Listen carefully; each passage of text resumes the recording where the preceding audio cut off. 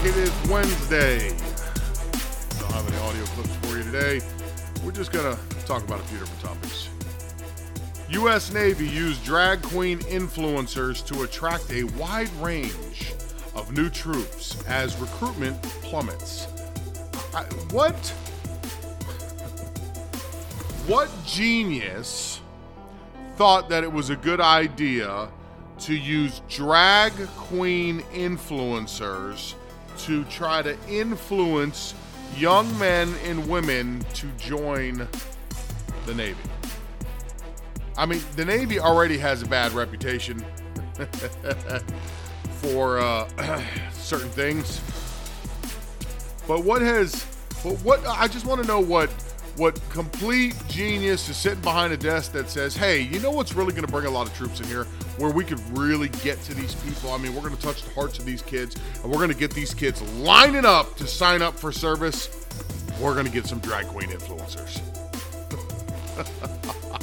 I just want to know what complete and utter moron thought that this was a great idea.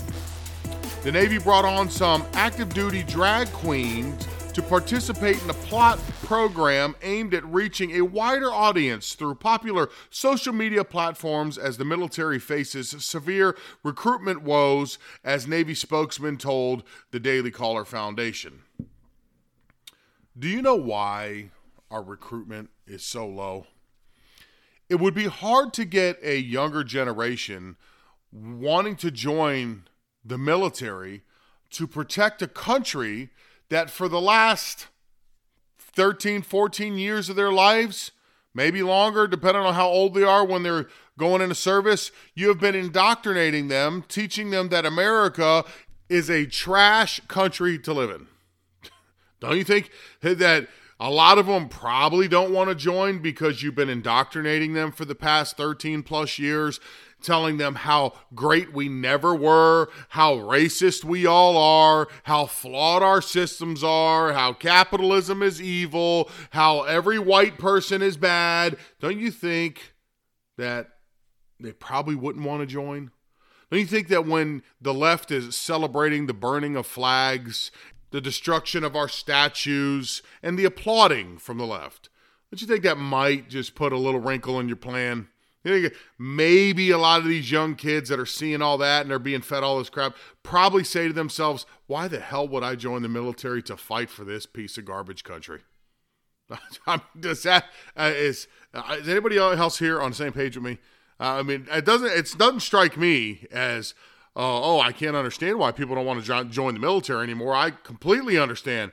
I just don't understand how they believe that by somehow putting a drag queen influencer in there that all of a sudden you think numbers are going to skyrocket.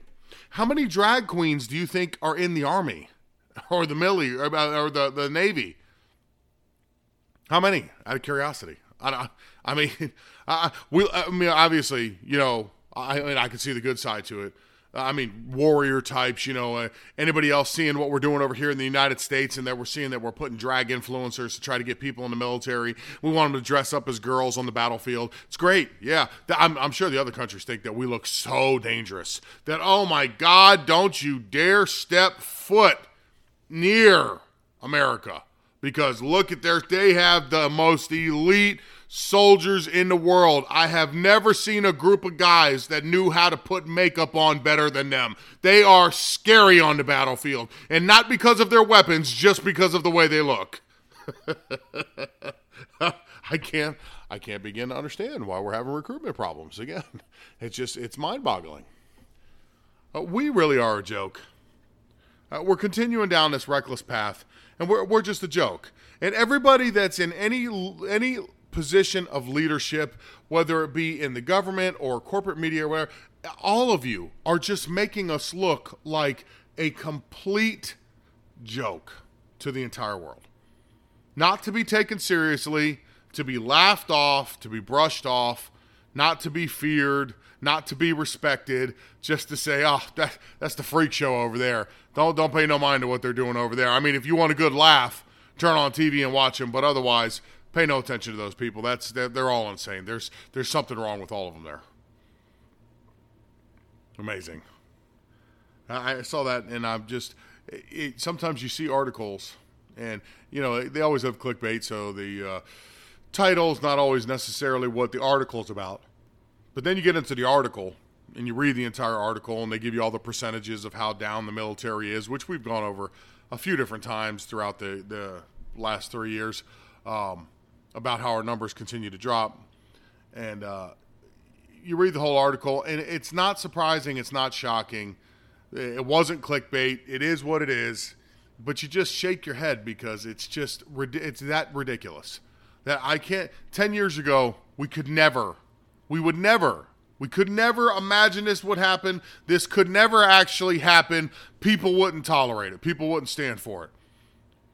You're not attracting anybody by doing that. Everybody would look at you. We as Americans would look at you, laugh, and make fun of you, and that would include liberals.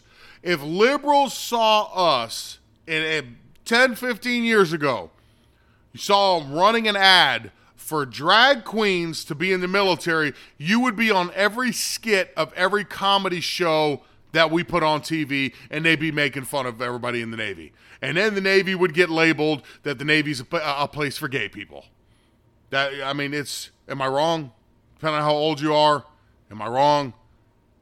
God, I remember watching when I was, this is my teenage years, but in Living Color. Oh my God, nobody was safe. Nobody. One of the best comedy half hours on TV. I mean, that's when Saturday Night Live still had some reasonably good people involved. So their skits were still pretty decent. Some of them, they were starting to wane at that time because, about the time that both of those shows collapsed is about when everything stopped being funny and they just kind of got stupid. But in Living Color, nobody was safe. You did something like that, oh, you better be ready because they're going to be just all over you on that show. It was quite amazing. That's how we kept people in check. That was good. All right, I wanted to mention something just because when I'm telling you, I was scrolling through Twitter. Just happened to see Tyler Zed posted this, and I literally fell out of my chair laughing, and my wife's like, "Why are you laughing so hard?" And I was just like, I love when people give other people responses that catch you with your mouth open. They don't have to use obscenities, curse words. They just hit you with a real basic statement that just destroys you, and it's hysterical. So PETA, if you don't know who that is, I would assume most people do. PETA, they're all against eating animals. They're animal testing, eating animals, everything. These are the people that Flowered, or a member of theirs, or a follower of theirs, I don't know which one it was, Flowered Kim Kardashian in one of her, because she was wearing leather or a real alligator skin or whatever the hell she was wearing. Doesn't matter. But those are those crazy people. So anyways, PETA, I guess on Instagram, which I am not on, sent out a message that said, next time you think of eating a chicken, remember that they had a family just like you. And Mr. Louis Vuitton, responded to this. This is why I order the family bucket at KFC. No one gets left behind. I thought it was great. I died laughing. I'm like, that's it. You just destroyed that right there. It's like, yeah, you're talking about a family. That's why I don't want anybody to get left behind. We're gonna take them all. We're gonna eat them all. Don't you worry about it. I don't know. I felt like sharing that just because I actually thought that was pretty darn funny. All right, move on to the next thing here. I have been constantly. I think if you've listened to me long enough, you know that I pretty much stay on the trans thing because it's ridiculous. I stay on the AI thing because it's scary. And I climate change because it's bullcrap. Electric vehicles because it's bullcrap. So there are certain topics that I frequently revisit as things I'm reading more and seeing more because those are, to me, some of the most ridiculous things that we tend to talk about. Well, since I am pretty much paranoid of AI, and I think that we're going to go back to my whole Terminator 2 revelation, whatever it is here. That I'm assuming that pretty soon there's going to be these skeleton-looking robots shooting laser guns and killing all of us. Well, when I read articles like the ones I've been reading for the last day and a half, it doesn't exactly, give me any confidence that that's not going to happen. The proclaimed Godfather of AI, 75-year-old, turning prize-winning Jeffrey Hinton, joins several other tech pioneers and notables in warning of the impacts of artificial intelligence. Hinton was partially responsible for the development of the AI technology that is used by the biggest companies in the tech industry, according to the New York Times. On Monday, Hinton, a decade-long Google employee, tweeted in the New York Times today, "Cad Metz implies I left Google so that I could actually criticize Google. Actually, I left so that I could talk about the dangers of AI without considering how this impacts Google. Google has acted very responsibly." So I guess they're being as responsible as possible with AI, however responsible you can get. Hinton originally believed that we were 30 to 50 years away from reaching a critical point in AI development. However, he now says, "I no longer think that way." He said that part of him regrets helping with the development of AI and that it could one day replace people in the workplace and help disseminate misinformation. Hinton told New York Times, "I console myself with my normal excuse. If I hadn't done it, somebody else would have." This is the guy that created certain parts of AI to assist in this new technology. We are literally having every smart person, okay, now I'm throwing up air quotes here, but I guess every tech-savvy smart person that had anything to do with AI, just about all the biggest ones, are saying that we not only need to pause this, but we really need to take a hard look and do some additional work and research on AI because they go through a host of problems that AI has. One of the biggest things that I've noticed reading, I must have read 10 different articles on this just today. It seems to me from the articles, what I'm picking up is they don't even understand why the system does some of the things that it does, nor can they predict or anticipate the system's next move, if that makes sense to you. So basically, they're not in control. I mean, end result, you're not in control. This AI system is going to do whatever it wants to do. They don't understand why it does certain things. They don't understand the direction it goes in sometimes, and they just kind of lay back to wait and see. I don't know about you, but that in itself is very problematic.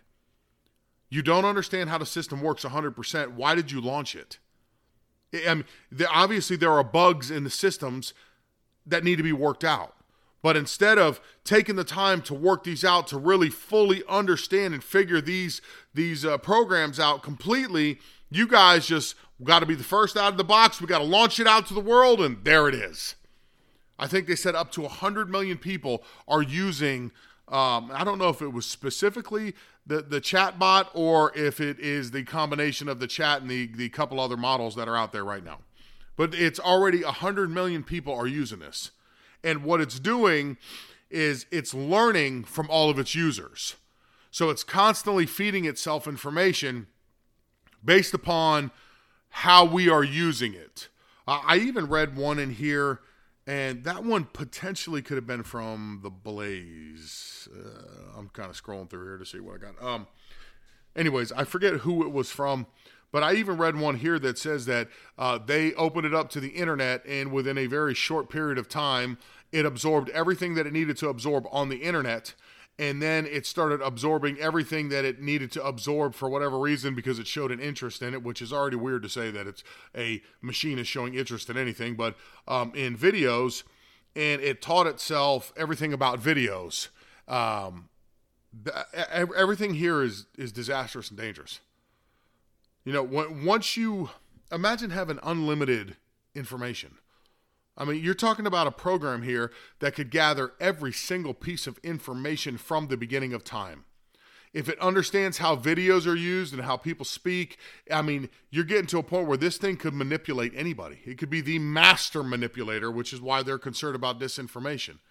If it takes somebody like myself and it goes and downloads, I think this week, if I'm correct, I have to go back to double check, make sure I'm not off, but I believe Friday will be my 500th episode. If that's the case, it has 500 episodes varying anywhere from when I was sick, maybe 12 or 13 minutes long, all the way up to in excess of over an hour long. The way I speak, how I think, who I talk to, my audience, just different habits that I have in speaking. It could literally manipulate you by putting together something that sounds exactly like me when it wasn't me.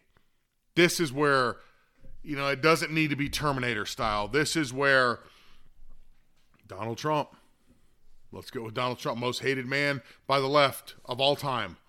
Take everything that man has ever said on television. It absorbs all of that information. It absorbs voice patterns and where it can mimic his voice perfectly, how he speaks, just everything about him, his mannerism, everything. And it could generate literally a fake video that would be almost undeniable to anybody that sees it, because anybody that sees it would look at that and say, nah, there's no way, that's Donald Trump. But you're being fed disinformation. So it may not have to be Terminator. It may just be enough to disrupt us in society enough where we just continue to tear ourselves apart. Because right now we are tearing ourselves apart. It's one of the biggest problems we have in America is that because of all the mis and disinformation from, I'm going to say both sides, because you're getting it a lot from either or, mainstream media, they're tearing us apart. How many times have I told you in the past, my generation was the best. We didn't care who people were. We didn't care if you're black, white, Chinese. It didn't matter. No one Spanish. No one cared. We didn't care who you dated. We didn't care about any of that. It's only now after Obama and Biden that they begin to wedge us apart again, where now everybody's starting to be against everybody again, and it's not supposed to be like that. We got out of that phase. We were moving so far ahead right before Obama got elected that by this time, racism should be ancient history, just like most everything else from the past. But instead, because of all the mis and disinformation and the constant poking of the bear, they got everybody rowdied up again, and then you are literally pinning people against other people. How long do you think you can watch videos of people being attacked? You see these young Antifa members attacking the elderly people. It doesn't even matter what color. So elderly people in the street. Just attack them and beat them up for no reason. How many times are we seeing videos now of black people attacking white people? And why are they attacking white people? Is it because of the crap they're being fed? They're getting fed up because they're buying into the bull crap? More than likely.